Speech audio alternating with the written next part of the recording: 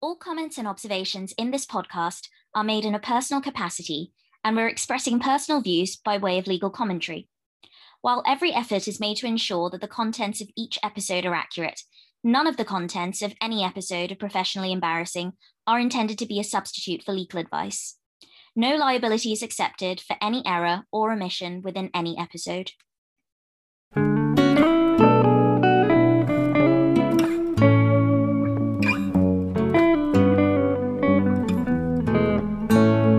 Welcome to Professionally Embarrassing, your fortnightly family law podcast hosted by me, Malvika. And me, Maddie.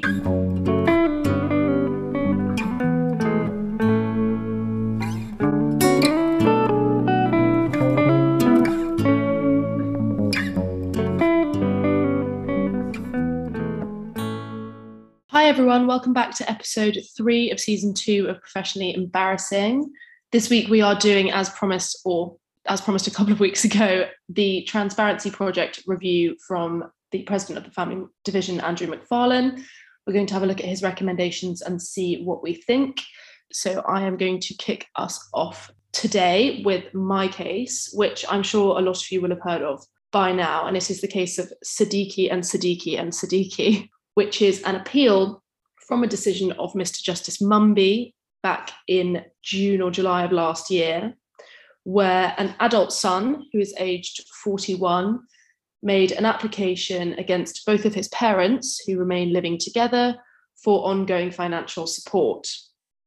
Now, the original decision to Sir James Mumby dismissed the claims because Mumby decided that there was no jurisdiction to make the orders sought by the applicant. And there's a famous sentence at the beginning saying, "It is beyond mine and counsel's experience to ever have seen an application such as this." I'm paraphrasing, but the idea was that the application was so wholly misconceived, there was never any jurisdiction to make the order sought. And for that reason, the son was not successful in achieving the outcome he wanted. Under Section 27 of the Matrimonial Causes Act 1973 and Schedule 1 of the Children Act 1989, under Section 23 of the Matrimonial Causes Act 1973, and under the inherent jurisdiction, all of which were dismissed roundly by Sir James Mumby on the original application. So rather than sort of slunking away with his tail between his legs, given that he was landed with a huge costs order in the first instance, the son decided to appeal and took the matter to the Court of Appeal with the rather novel argument that the dismissal of his original application was in breach of his human rights. And he wished for the court to determine that the fact that he could not apply for financial support from his parents was incompatible with the European Convention on Human Rights, and that his Article 2, 6, 8 and Article 1, Protocol 1 rights were engaged, and therefore he should have recourse to a remedy that he sought.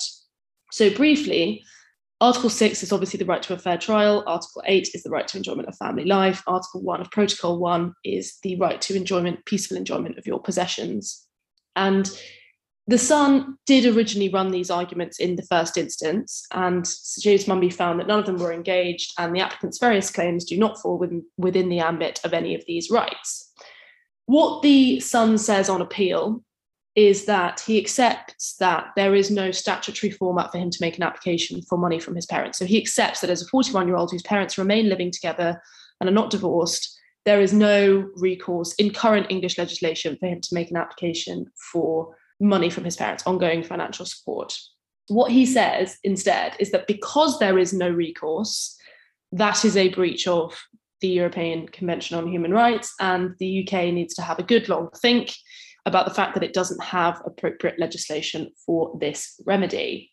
So neither myself or Malvika are human rights lawyers, but I did do a little bit of human rights at university. So let's go back 10 years and see how much I can remember about constitutional law and human rights law. So the basic premise of the arguments made are the ideas of ambit, status, and justification. So ambit is, does this claim fall within the ambit of human rights law? Are human rights engaged by this claim? Status, does the applicant who's seeking to say that his human rights have been breached have a particular status under the law? And has he been treated differently in law because of that status? And finally, is there a justification for that different treatment, which would mean that there is a breach of human rights and the rights are engaged, and therefore the UK legislation is incompatible with those rights? That's the basic way in which the appeal was run.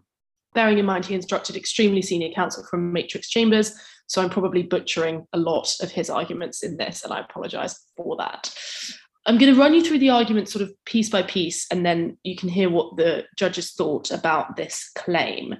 So turning first to ambit, and this is the idea about whether these claims actually even engage the idea of human rights. Is there enough in there to engage a substantive right set out in the ECHR? And if so, we move on to the next stage, so on and so forth. So Mr. Southey QC, who is the son's lawyer in this case, gives his submissions on ambit and says he relies on a number of authorities in support of the general submission that ambit must be widely construed. And I think that's generally accepted, that, the idea of ambit is not meant to be a very high bar. It's meant to be the first part that kicks off any arguments about whether UK legislation is compatible with the ECHR. And he says, look, ambit is very widely construed, and what is required is that the subject matter must be sufficiently close to a substantive right protected by the ECHR that any discrimination under it would be prohibited. So he says the son's claims for financial support from his parents come within the ambit of Articles 6 and 8 and Article 1, Protocol 1, and that Sir James Mumby was wrong to conclude otherwise. His overarching submission is that claims for financial support by children must come within the scope of Article 14, which is about statutory discrimination, because it is inconceivable that discrimination regarding financial relief for children on the basis of gender or race would not engage Article 14. So he says, essentially, because the test is low and because the statutory interpretation should be very, very broad, and because of the nature of the son's claims, which is that the reason that I can't get financial support from my parents is because the UK legislation doesn't sufficiently protect me, means that we are looking at a breach of the ECHR and we need to think carefully about how we rectify it. So, for example, in respect of Article 1, Protocol 1, which is about peaceful enjoyment of possessions, Mr. Southey says that there is a case from the UK where a mother had challenged the child support legislation on the basis that calculation of the maintenance she was required to pay did not make full allowance for her housing costs and therefore interfered with her peaceful enjoyment of her possessions. And that's JM in UK. And he says that case, if we're talking about statutory interpretation that takes money from certain people or may take money from certain people, is allowed to have been found to have breached the ECHR, then this case is analogous to that because the son's possessions are being interfered with by him not being allowed to make this claim for financial relief. Now, there's obviously a gaping hole in that argument, which I will get to in a moment. But generally, he says, look, of course, ambit's engaged. There must be recourse for at least looking at this under the human rights legislation. The contrary view, put forward by Mr. Justin Warshaw of One High Court, says actually, whilst the test for ambit is wide, it's not unlimited. And actually, a formulation of the proper facts of this case would be creating the capacity to bring a claim for a discretionary remedy under legislation designed to address other consequences. So there is recourse in Schedule 1 for children to make claims against their parents when their parents are separated or divorced for the purposes of tertiary education or ongoing education or training. That exists under Schedule 1.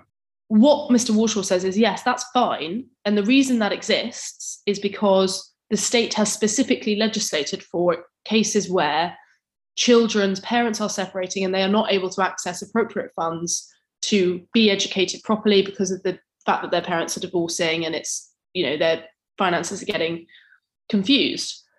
He says that that's not this case, bearing in mind the son's parents in this case are still together. That's not this case. And so whilst engagement of the rights is a sort of broad test, does it come under his Article 6 or Article 8 or A1P1 rights? Actually, what Mr. Warshaw says is no, because what's engaged is not a right, it's a possibility of a remedy. So as opposed to the JM and UK case, which was you have to pay child maintenance, the state makes you pay child maintenance, and if that is in some way interfering with your rights, that would be analogous to a Article 1, Protocol 1 argument. This is not that case because the son's not entitled to anything anyway. He doesn't have the possessions already, and he's not entitled to any claim as exists under the UK law. So what this would be creating, if the court allowed these arguments to succeed, is a direct right for the son to ask for money from his parents in the face of existing UK legislation. So Mr. Warshaw says, of course, that doesn't engage human rights legislation, which is about whether UK law is compatible with existing rights. What it would do is create a whole new discretionary remedy for parents under completely different law. So that's the arguments on ambit. Does it fall into the ambit? Son says yes, parents say no.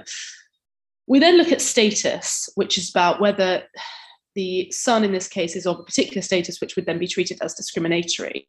And Mr. Southey QC acknowledges on behalf of the son that there is no case directly on this point and that there are factual distinctions between the cases relied on by the appellant and his situation. He sought to define the appellant status as being, in relation to the Children Act 1989, an adult whose parents continue to live together, and in relation to the Matrimonial Causes Act 1973, an adult child whose parents have not divorced. And he says that is a status. The fact that his parents are still together is a particular characteristic or status that means that this son needs protection. Well, what the parents say about that is there is a broad meaning to status. And of course, we need to be careful that people's particular characteristics and statuses are not considered to be not important or not inherent.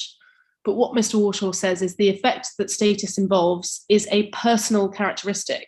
Persons or groups are distinguishable from each other, but it doesn't need to be innate or inherent. But being the adult child of parents who are not separated or have not divorced is not a personal or identifiable characteristic of the child, which comes within the scope of human rights other status. So he says, I can see what you mean. Yes, there is a part of him that is of a particular type, that is, he's an adult child whose parents are still together, much like me, much like Malvika, but that does not defer on him a particular protected status under human rights law. So these are the competing arguments about status. Then we look at justification. So if Mr. Southey QC is right that this engages the ambit of human rights legislation, if he's right that there is a particular status conferred on the son which allows him to be protected under the law, the question becomes, is there justification for the difference in treatment of the son as opposed to an analogous person in the same position? And if there is, there's discrimination and human rights legislation is engaged. So let's look at justification. So what Mr. Southey says is, finally, in relation to justification, there is no adequate justification, he says, for enabling some adult children to obtain financial provision, that is, adult children whose parents are separated under Schedule 1, and adult children whose parents are not. So he says the discrimination is actually between adult children whose parents are separated and adult children whose parents are not separated. And in the first category, those children can claim financial relief from their parents when they are divorcing to ensure that they continue to fund education. The second characteristic, second group of people, this son, myself, Malvika, we are not allowed to claim financial relief from our parents, and that is discriminatory. That's the crux of his argument. And he says the focus should be on the needs of all adult children. If this is needs-based legislation, so if we look at why this legislation under Schedule 1 exists, if it's needs-based and it allows for the needs of children to be met, why on earth does it meet the needs of some adult children and not others? That's his argument. So Mr. Southey submitted that there is no explanation why those adult children whose parents' relationships had broken down were more likely to need financial support than those who had not. And I suppose on my best day, I can see the force in that to an extent, if I thought that there was a substantive difference between people whose parents are separated and people whose parents aren't. What Mr. Warshaw says on this point is that the difference in treatment arising from the grounds on which the court has the power to make orders in favour of adult children is justifiable. So yes, there's a difference, he says. I accept there is a difference, but that difference is justifiable as under proportionate and democratic society per ECHR law. So he says the extent of the powers of Schedule 1, which allow for adult children to make claims on their parents when they're divorcing, were made out of clear legislative decisions, and they had the clear purpose of prohibiting claims by an adult child litigating against their parents who are not divorced. And Parliament had given this some significant thought when they came up with the legislation under Schedule 1 and under Section 23 and 27 of the MCA. So that actually, there's clear justification for this, and the reason for it is that the impact of divorce means that someone might be less likely to prioritise their education and so on and so forth. So he says, look, even if you accept that this is in the ambit of human rights legislation, even if you accept this man has a differing status, even if you accept that there is some level of discrimination here because he's treated differently to other people in the same position as him, that is adult children, but whose parents are separated as opposed to not separated. It's still justifiable under a democratic society, and it's been thought about properly by Parliament, and there is no reason to allow human rights legislation to interfere with that. It's perfectly justifiable. So those are generally the submissions made by the parties on behalf of the son and on behalf of the parents. And what the courts say is this: it is worth repeating, Section 27 gives the right to initiate proceedings for a financial provision order only to either party to the marriage. There are then a number of further conditions before a child can apply. First, an order must have been made under Section 27. Second, it must be an order for periodical payments or secured periodical payments in respect of Section 27(6)(a), or an order for periodical payments in respect of Section 27(6)(b), but neither of those provisions applies to a lump sum order. And third, it must be an order in favour of the child. So they're being very clear about the current statutory rules. Section 27 allows for variation on application by a child of an existing payments order. Under paragraph 2 of Schedule 1, there is a direct right to a child aged over 18 to apply for financial relief, and under paragraph 6 of Schedule 1 to a child aged over 16 to apply to vary an order for periodical payments. In both cases, the power only exists if the child will be or would be receiving education or undergoing training, or if there are special circumstances. Paragraph 6.5 is to the same effect as Section 27(6)(b). Paragraph 6.2 prohibits the making of an order when the child's parents are living with each other in the same household. So there is a possibility, as I said at the beginning, for adult children to apply for financial relief in relation to receiving education, but they are prohibited from doing so specifically under Schedule 1, paragraph 2.6, if their parents are living in the same household. The Court of Appeal goes on to say, I would also repeat that sections 23 and 24 of the Matrimonial Causes Act only apply if there has been a degree of divorce, nullity, or judicial separation. So again, only applicable if your parents are divorced.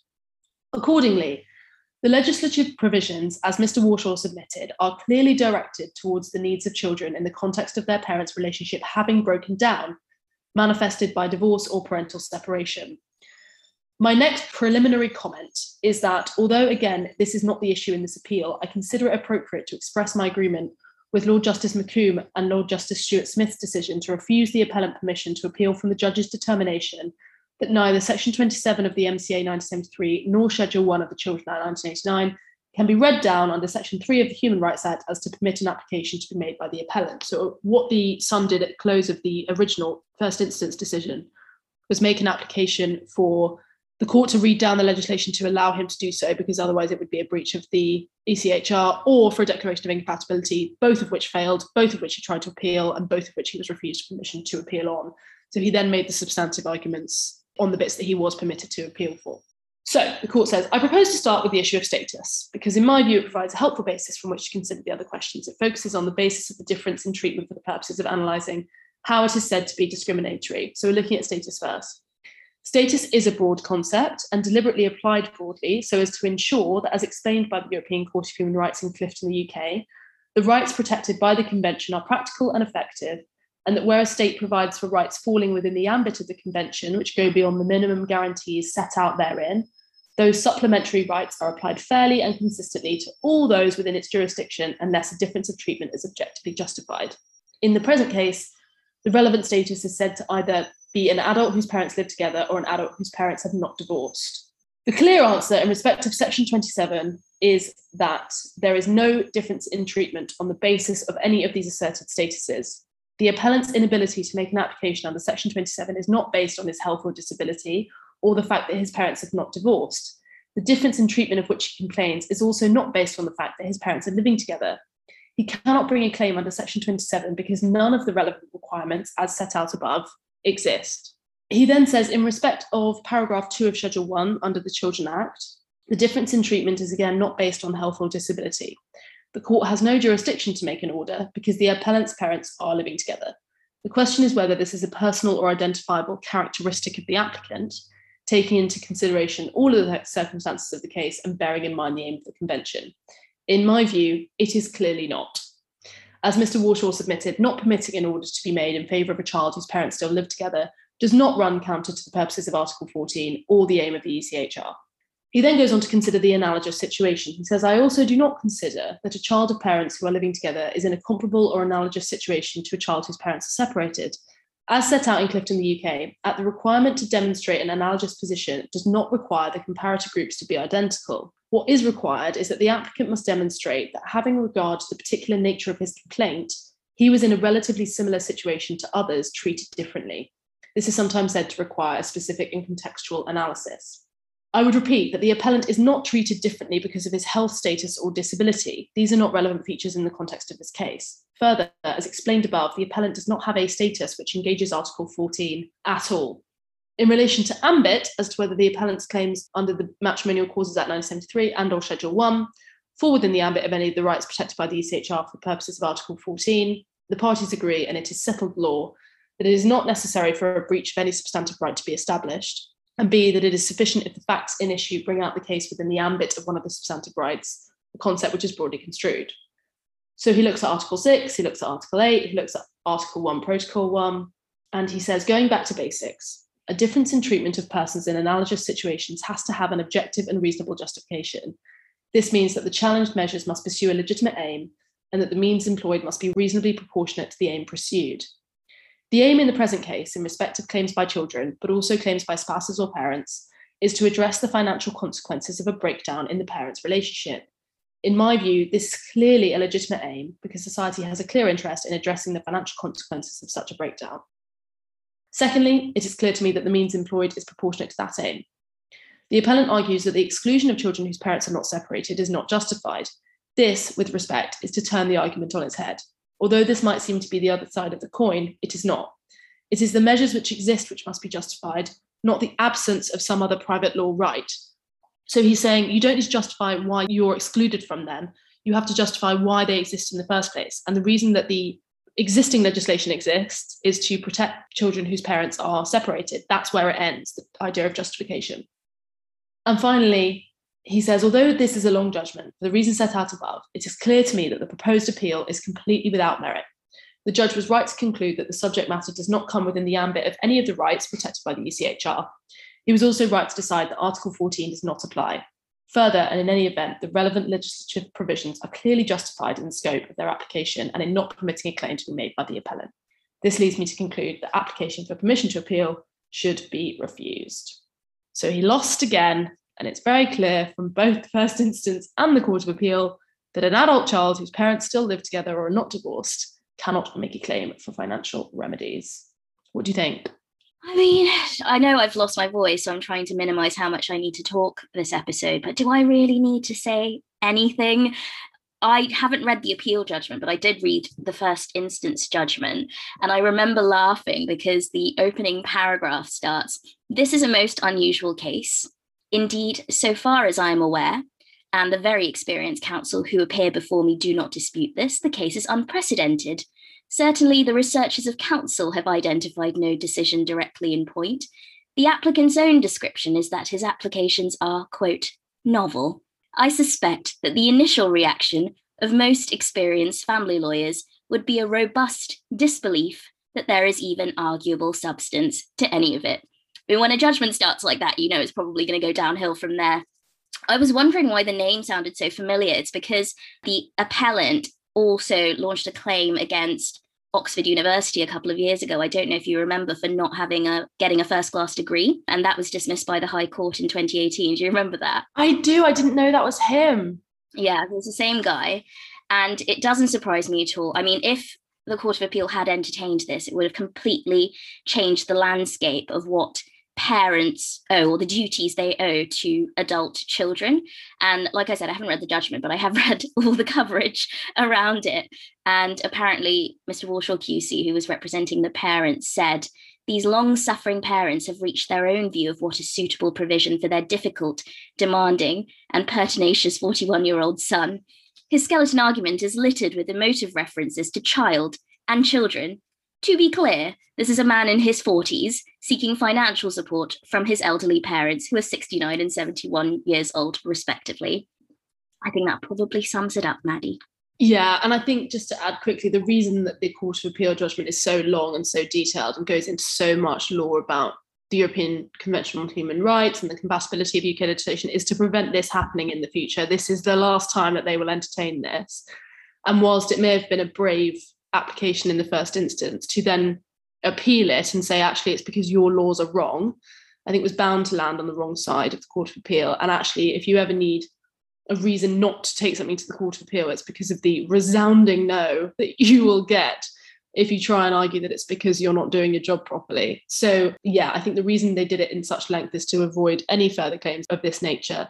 And it certainly seems clear to me that no chance now, no chance ever. What have you got for us this week? So I also have a money case for this week. There have been some really juicy money cases that have come out on Bailey. So that's why we've both ended up with money cases. I do apologise in advance. I have a bit of a cold. It's not COVID, so listeners don't have to worry themselves unduly. But my voice isn't as lovely and reassuring and nice to listen to as it usually is. Or maybe I'm just tooting my own horn. The case I'm going to be telling our listeners about this week is a judgment by Mr. Justice Mostyn, which was handed down at the beginning of the month. And helpfully, because we usually have lots of re-A's, re-B's, X and Y's and all that, it's actually called Cathcart and Owens. And there are a fair few financial remedy cases that are just truly awful. The litigation goes on for years and years. And unfortunately, this is one of those cases where the parties have been in and out of litigation for 2 decades. And Mr. Justice Mostyn says, it's difficult to understand the psychological processes that drive such furious, hostile, embittered conduct over such a prolonged period. The applicant husband is 78 and the respondent wife is 66, and the parties were actually only married for 4 years, between 1997 and 2001. During that time, they had a child by IVF treatment, whereby the husband provided sperm to fertilize a donor egg, which was then transferred to wife's uterus. The child, M, was born in March 2001, and shortly after the parties separated. Their financial remedies claims were resolved in April 2002 by way of a consent order. So they agreed the terms of the order. There was no need for the court to determine it. And that consent order specified, in effect, that husband would pay a lump sum of £1,825,000 to wife. She would transfer her interest in the proceeds of sale of the family home to him, and he would make periodical payments in the sum of 15k per annum for her benefit and for school fees for M. I should say that that is within a context of husband declaring his net assets at over £10 million, and his estimated annual income was around £450,000. So there's enormous wealth in this family. Now, after the parties separated, but before the 2002 consent order was agreed, wife had taken some preparatory steps to have a further child. In July 2001, about 9 months before the financial proceedings concluded, she asked the fertility clinic to store the unused frozen embryos, which had been created with husband's sperm. 2 months before the consent order was agreed, she started taking hormones with a view to having more IVF. But a month later, she stopped taking those hormones. Husband said that he had no knowledge that she had done this before that consent order was agreed, and her failure to disclose those preparatory steps amount to fraudulent non-disclosure, and that her conduct was also an offence under the Fraud Act 2011. So that's the first allegation. After the 2002 order, wife attempted to have another child, again, unilaterally using these frozen embryos. Unfortunately, she miscarried in July 2004. And again, husband said this should have been disclosed to him in later financial remedy proceedings that took place in 2011, 2019, and 2020. And by failing to disclose that, that was fraudulent non-disclosure, and her conduct was an offence under the Fraud Act 2011. So that's allegation 2. And then it gets even more juicy, because in September 2004, the parties entered into what Mr. Justice Mostyn called a morally repugnant compact, unbeknownst to husband's now current wife. Husband consented to provide sperm for IVF in exchange for a promise from wife that she would not seek child maintenance in respect to that child. And that promise was backed up by a 100k bond to stand as security against any future possible later child maintenance claims. Wife says that at the time, husband told her he acknowledged parentage, but he wanted nothing to do with the child. A 14-page agreement was signed with the fertility clinic for the proposed conception in early 2005. And husband's third allegation was that he disputes signing that document at all and alleges fraud in respect of that as well.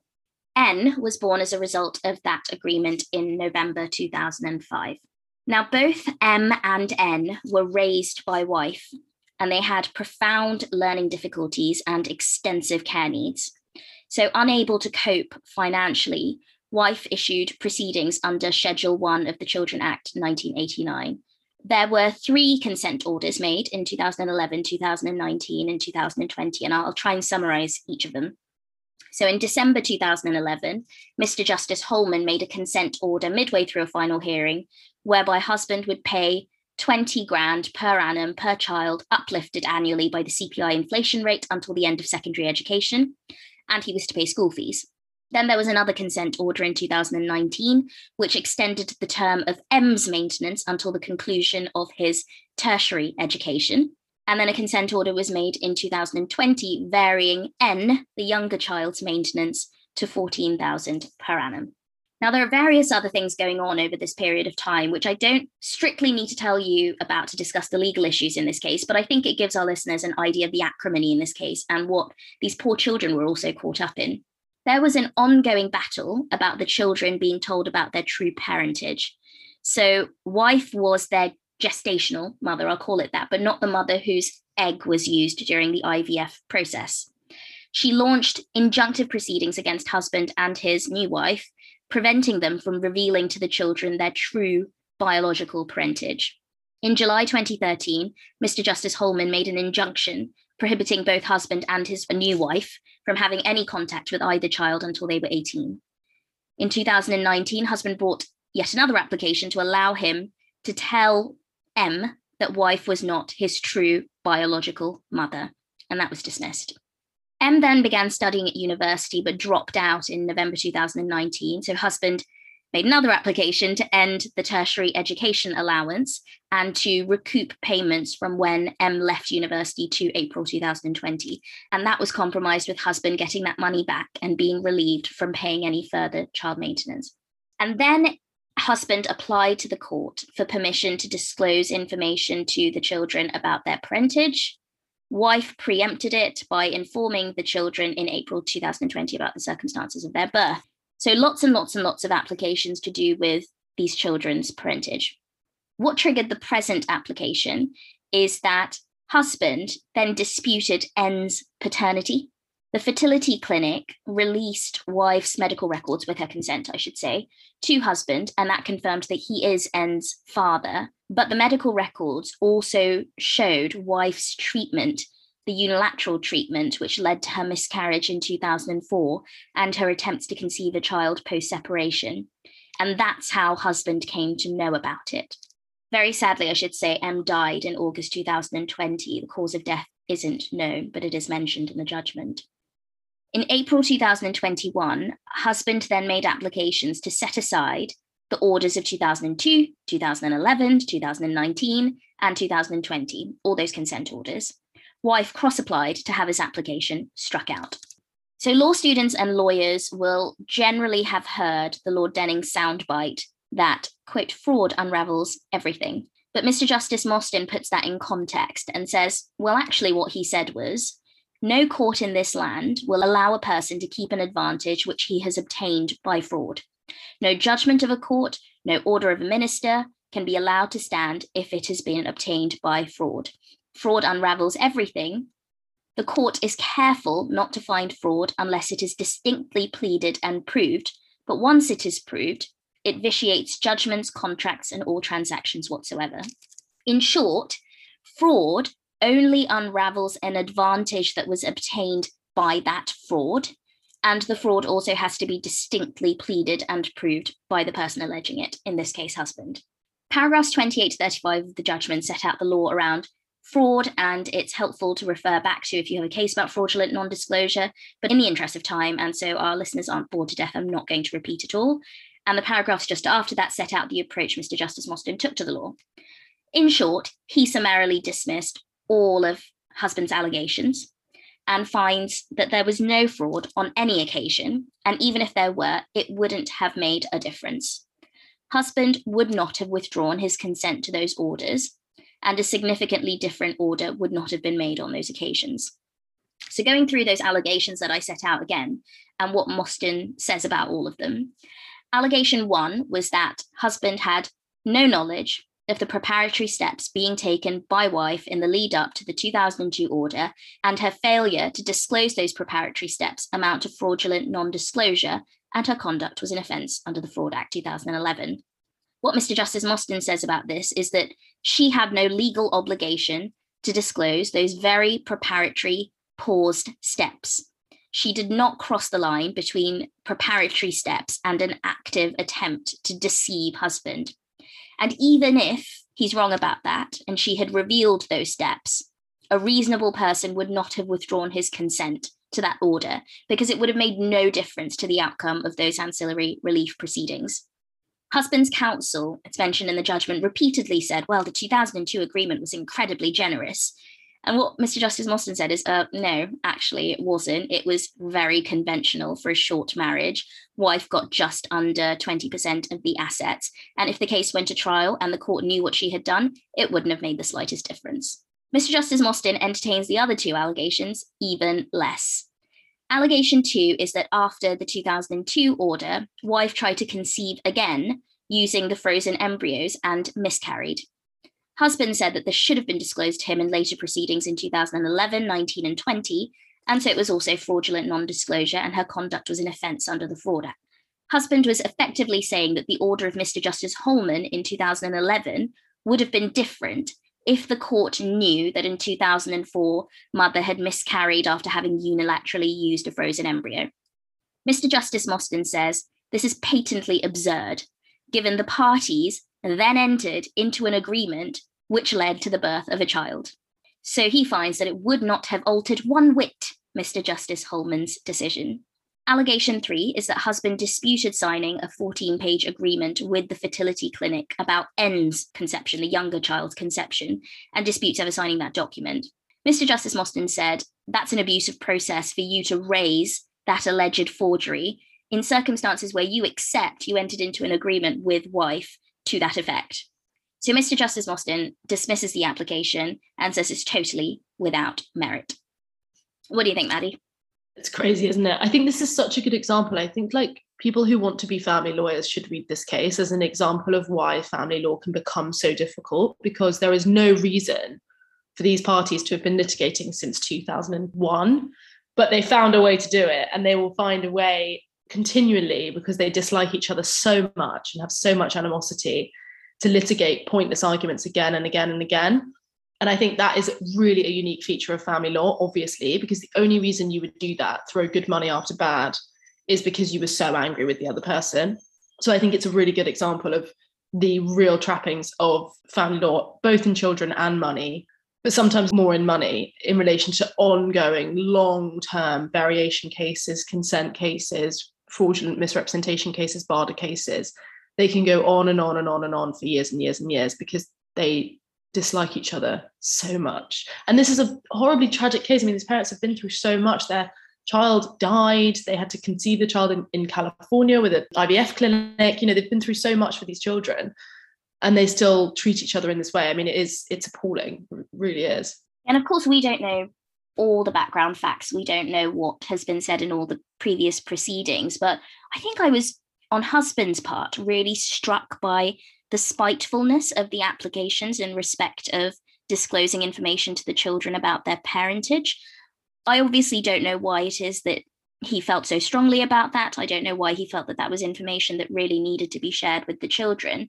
But multiple applications to share information that no doubt would have been extremely distressing to them, when this woman, for all intents and purposes, is their mother. She's their gestational mother. She carried them. It doesn't really matter whether it was her egg or not. Yeah, and who's raised them and looked after them with no input from him for years and years and years. And his only input is to take her to court to try and tell the children that she's not their mum. I mean, that is the next level of animosity. But you do only see it in the family courts, and it is quite astounding, truly. Okay, Maddie, I'm going to ask you to intro our book talk podcast recommendation section because I'm trying to minimize how much I'm talking in this episode.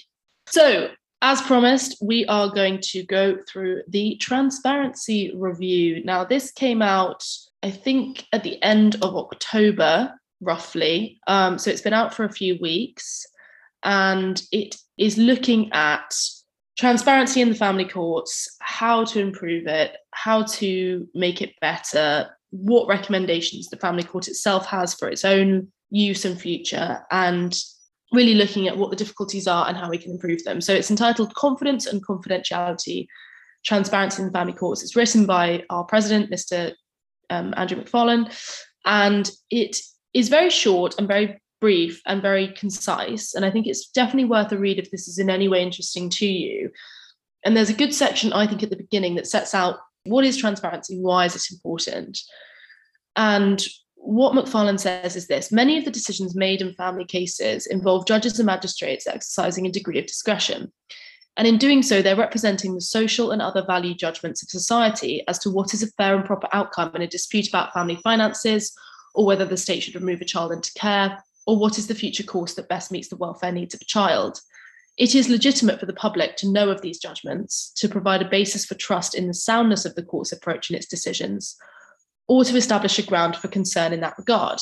These and other factors establish that there is a significant and important public interest in our society having and maintaining confidence in the work of the family court.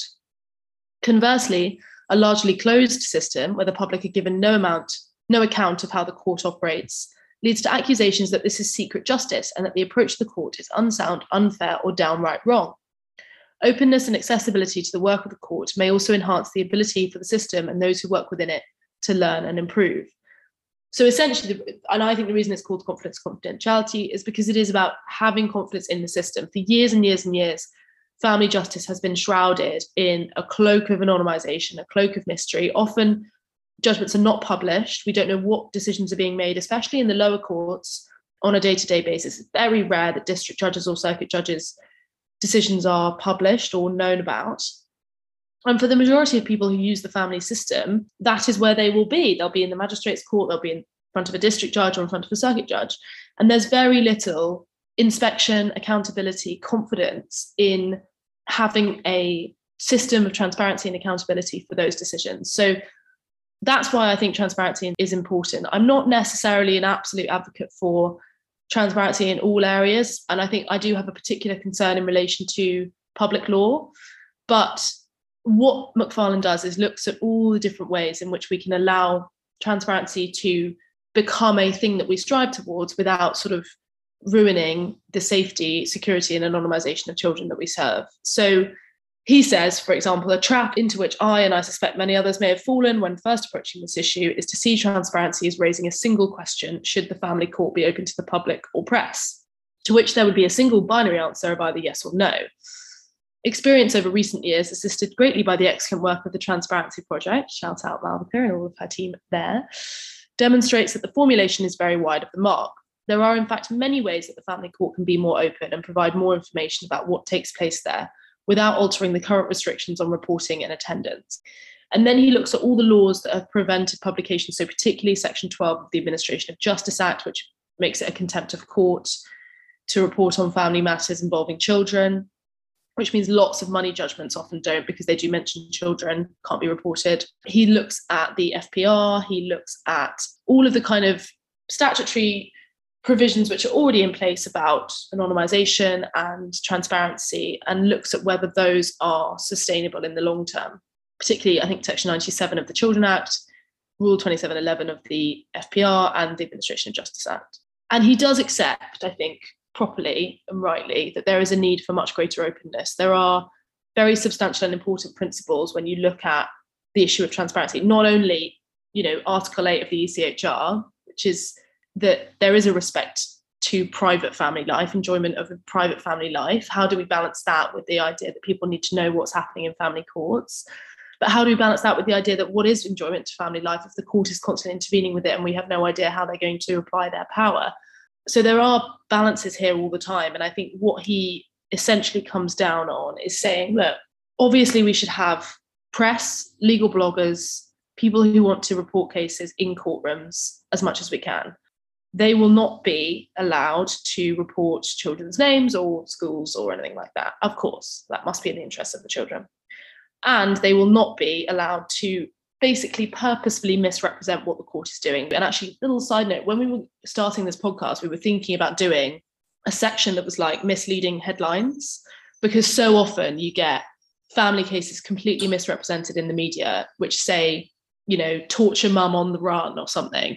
And it's actually much more complicated and much more complex than that. We decided not to because it was a bit depressing. But essentially, what Macfarlane is saying is there is a risk with reporters, not even members of the public, reporters, that they will take the best bits of family justice, they'll take the sexy bits and the interesting bits and the abuse bits and the horrible bits and the baby pee bits, and they won't actually serve transparency any further because they'll just be reporting on the bits that everyone wants to read about. So he does think that the family court need to have an ongoing intervention into how things are reported, what is said, and ongoing anonymisation and respect for the families. And so he's created a body, like a family transparency panel, that will continue to do that work as the court opens up and things become clearer.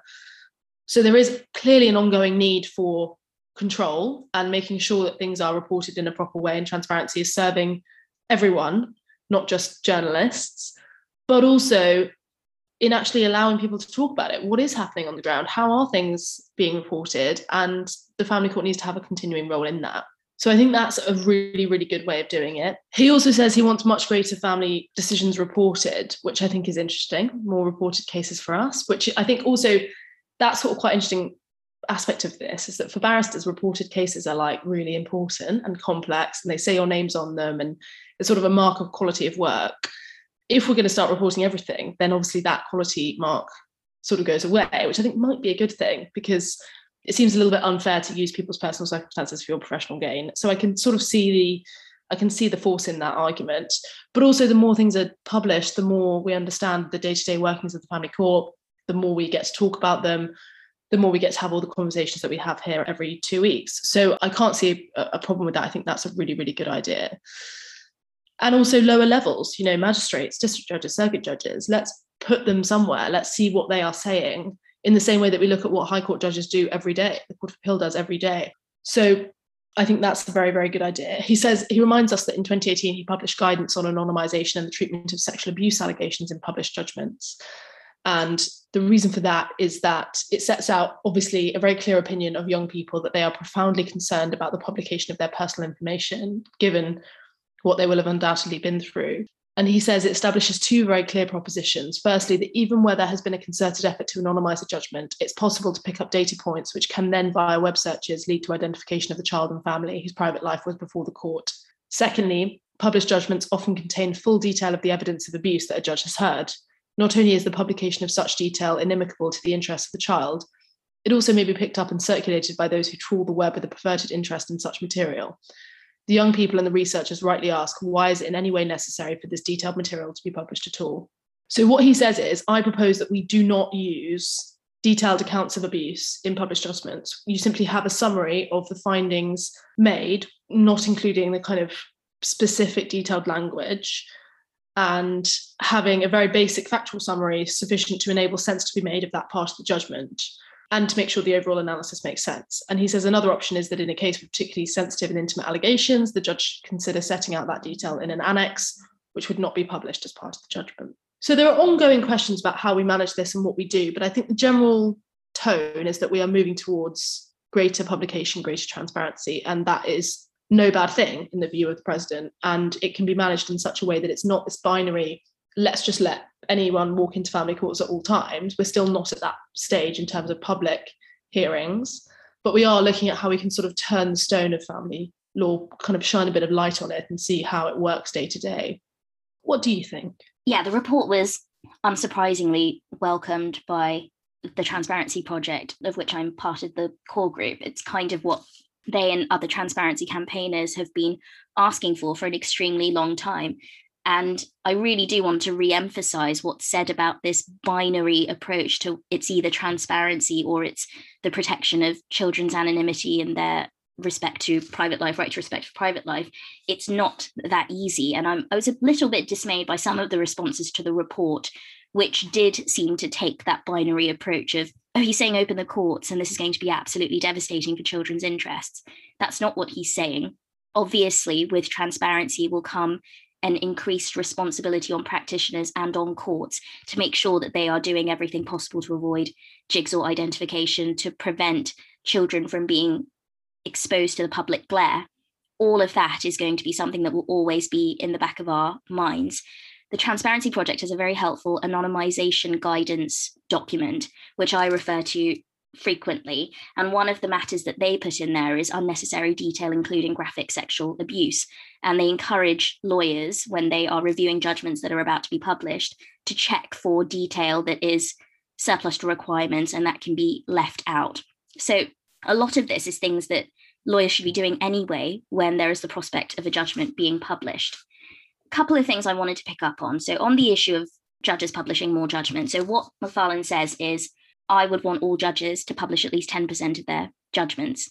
I don't think that's a bad thing at all, especially at district judge, DDJ level, where they're the ones at the front line of the family justice system dealing with particularly cases involving domestic abuse, day in, day out. That has been under particular scrutiny in the press in recent years, and it's important that public confidence does build in the family courts, particularly in that area. It does raise a few questions for me, though, because what 10% will it be? Is it just that judges will randomly publish any 10% of their cases? Is it the 10% that's the most legally interesting? Is it the 10% that has the greatest public interest? It's not entirely clear to me what 10% he says should be published. It's also the practical issue of district judges and DDJs and circuit judges have insane lists. They have so much work to do. And publishing a judgment isn't as simple as directing a transcript and saying, let's get it on Bailey, and that's it.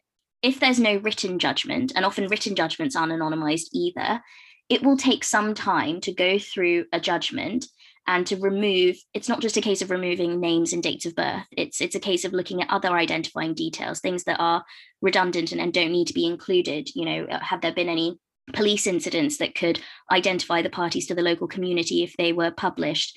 Is there any personal characteristics of any of the parties that would make them easy to identify? Anonymizing a judgment actually takes a bit of work. That's why Macfarlane is pressing for an anonymization unit that would assist judges with anonymizing judgments, because that is going to be something that does add to their burden of work, and they have an awful lot of work to do already. They are very much under the cosh. We've spoken before about the lack of judges and how people just don't want to be judges, and this is yet another thing that they will have to deal with. Yeah, I think it's very positive that more judgments are going to be published. I do agree with that, but I think we have to be mindful of the practical difficulties that are going to arise off the back of that. I should also say there's a separate conversation going on about anonymization in financial remedy proceedings. So I believe it was on the day this report was published, Mr. Justice Mostyn and His Honour Judge Hess launched a consultation on a proposal to introduce a standard reporting permission order to enhance transparency in financial remedies proceedings. But I wanted to mention the issue of transparency in financial remedy proceedings, because off the back of this report, there have been really important judgments published by Mr. Justice Mostyn on the issue of transparency, and that's BT and CU and A&M. And what Mr. Justice Mostyn says in A&M is, in step with the modern recognition of the vital public importance of transparency, my default position for the future will be to publish my financial remedy judgments in full without anonymization, save as to the identity of children. And derogations from that default position will have to be distinctly justified. Now, it seems that a lot of financial remedy lawyers just completely lost the plot after that judgment came out and thought that this is a kind of astonishing take for Mostyn. And what he does in A&M after BT and CU was released and there was all this commentary that arose out of it, is he then says, there seems to have been a certain amount of surprise caused by my decision in BT and CU, and kind of characteristic Mostyn dryness. There seems to have been a certain amount of surprise caused by my decision in BT and CU to abandon anonymization of my future financial remedy judgments. Views have been expressed that I have snatched away an established right to anonymity in such cases. This is not so. I do not believe that there is any such right. My personal research And you know that Mostyn is going to be conducting some methodical, comprehensive personal research that will stand up to scrutiny. My personal research tells me that before the 1939 to 1945 war, and indeed until much more recently, there was no anonymity in the probate, divorce, and admiralty division, children and nullity cases apart. And even then, only sometimes. There is no example after 1858 of a first instance judgment in a variation of settlement case being published anonymously until as late as 2005, when N and N and F Trust was reported in that form. Even in nullity cases, a general rule that they should be heard in camera was unlawful. That case, far from being, the case he's referring to, Scott and Scott, that case, far from being a P and PDA exceptionality, is in truth precisely the contrary. It's a clear statement, to adopt modern metaphors, that the PDA was neither Alsatia nor a desert island. See Earl Lawburn at 447, where he succinctly stated, the divorce court is bound by the general rule of publicity applicable to the High Court and subject to the same exception. And then he says, it's therefore difficult to understand how the practice arose of routinely anonymizing ancillary relief judgments given in the family division, the successor to the PDA, or in the family court proceeding at High Court judge level. So far as I can tell, it is traceable back to the provisions in the matrimonial causes rules that made the registrar the usual first instance judge. The registrar always sat in chambers. Rule 78 subsection 2 allowed an application to be referred to a judge, and Rule 82 subsection 2 provided that the hearing of a referred matter shall, unless otherwise directed, take place in chambers. I believe that the earlier versions of the MCR said the same. It is to this banal provision that all the secrecy that has surrounded financial remedy judgments can probably be traced, although routine anonymization of first instance judgments does not seem to have taken hold until the 1990s. So far as I can tell, the practice of anonymizing judgments given by High Court judges is explicable only by reference to the hearing having been in chambers and behind closed doors. That of itself would not explain the adoption of the practice, as a chamber's judgment is not secret and is publishable whether or not anonymized. So that's that on that. And I challenge anyone to face up to Mostyn on his meticulous research about whether or not he's interpreted that history correctly. So I think it's right that there seems to have been this convention adopted in financial remedy proceedings for no good reason, and that is now being relied upon to resist proposals for greater transparency in the financial remedy courts. But I'm sure that we're going to hear a lot more about that once the consultation concludes and once we have a report off the back of that. I don't know as much about this as you do, but I think the arguments about transparency don't necessarily relate to financial remedies in the same way they do to public law and court of protection and Children Act cases, because the idea of those is that people are entitled to know how the court will treat a decision they make. And it is very difficult in financial remedies to take any view about how a court will treat your decision, because other people have different financial setups to you and different amounts of money and all of that sort of thing. So I'm not necessarily, whilst I completely agree with Mostyn, there's no reason not to do it, and I think they should do it, fine. But I'm not necessarily convinced that it's got the same public interest value as children decisions and decisions in relation to the state removing children from families, or the state making decisions about vulnerable adults, as it does about what the state will do about your respective money. I mean, I think the case that I talked about is a good example of, because I was reading this case, and actually when I first read it, I missed the point that mother had eventually told M&N about their parentage. She preempted father's application and she decided to just tell them.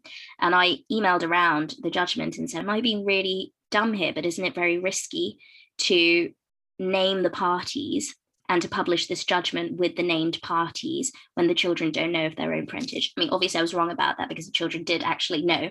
If they had not known, I do think it would have been risky to publish that judgment with the parties' names, because jigsaw identification would have been very easy. So I don't think it's necessarily the case that financial remedy proceedings do not have any of the characteristics that concern us so greatly in children proceedings about right to private life and sensitivity and all those sorts of things. It's just about weighing that up against all the competing interests in relation to open justice. It's not going to be a one size fits all. I appreciate there are going to be presumptions and starting points, but every case is going to be looked at by each particular judge on its particular facts. Submissions will be made by the lawyers about the extent of the anonymisation, and ultimately it will be a matter for the court what's going to happen. But at least it's getting people thinking. It's getting people to put open justice on the agenda. It's getting people to think, actually, your starting point should be X, and we should not be starting from the position that the family courts are secret, because that's the reputation we've cultivated, isn't it? The family court is not trusted. We have very, very little public confidence, especially in children proceedings. And that's something that we have to combat, because the system only functions when people have trust in it. And when there is no trust, then it falls apart. Yeah, I agree. Of course, I think it's very important. I think the issue that you raise about, children being told about their parentage or children being informed about decisions that are made in their regard, those don't often come up in financial remedy proceedings. It was really a twist of fate that happened in Cathcart and Owens and was mentioned in the judgment. But I take the point. I mean, I think, as you say, the starting point is much better. And if we can start with financial remedies, there's no reason why we can't move on to the more kind of public-facing aspects of family justice. I think certainly there is a huge argument that if we start there, we can see a watershed towards broader transparency and broader trust. So I certainly agree with that. Just before we move on to Tweet of the Week, I just wanted to mention a podcast that I think is very relevant to all we've been talking about on transparency, which I listened to a couple of years ago, and it's part of a series by the BBC called Corrections.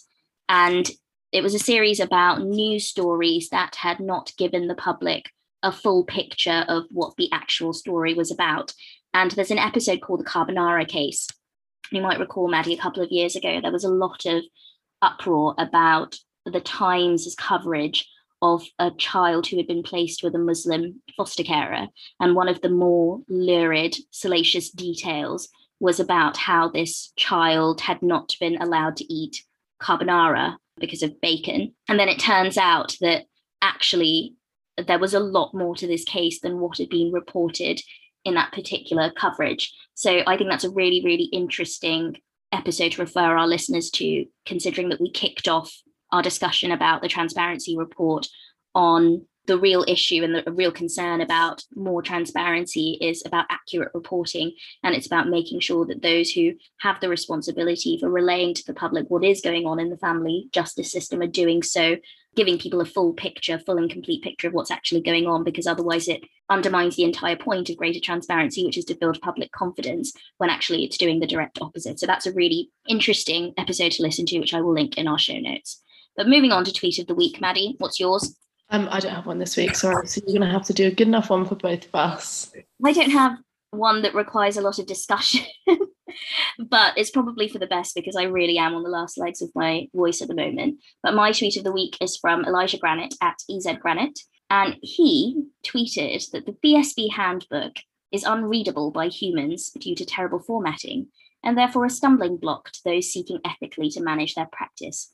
I reformatted it so that barristers can easily comprehend its teachings. The BSB handbook is terrible and it is impossible to navigate. So the fact that he has actually sat down and compiled it all in one place, so that not only law students can prepare for their ethics exams, but practitioners can refer back to their duties with relative ease, rather than trying to navigate this completely technologically inept document that the BSB has managed to publish. So that is available on his profile. He's effectively uploaded it onto Google Drive and made it available to everyone. So thank you, Elijah, for that. Yeah, that is amazing. I think we've retweeted this on our Twitter page at @PEmbarrassing, for those of us who aren't following. And yeah, I mean, it's really, really helpful. What's really funny to me is the BSB are doing so much at the moment about equality, diversity, inclusion. They've got so much more resources, so many more talks, seminars, opportunities, articles.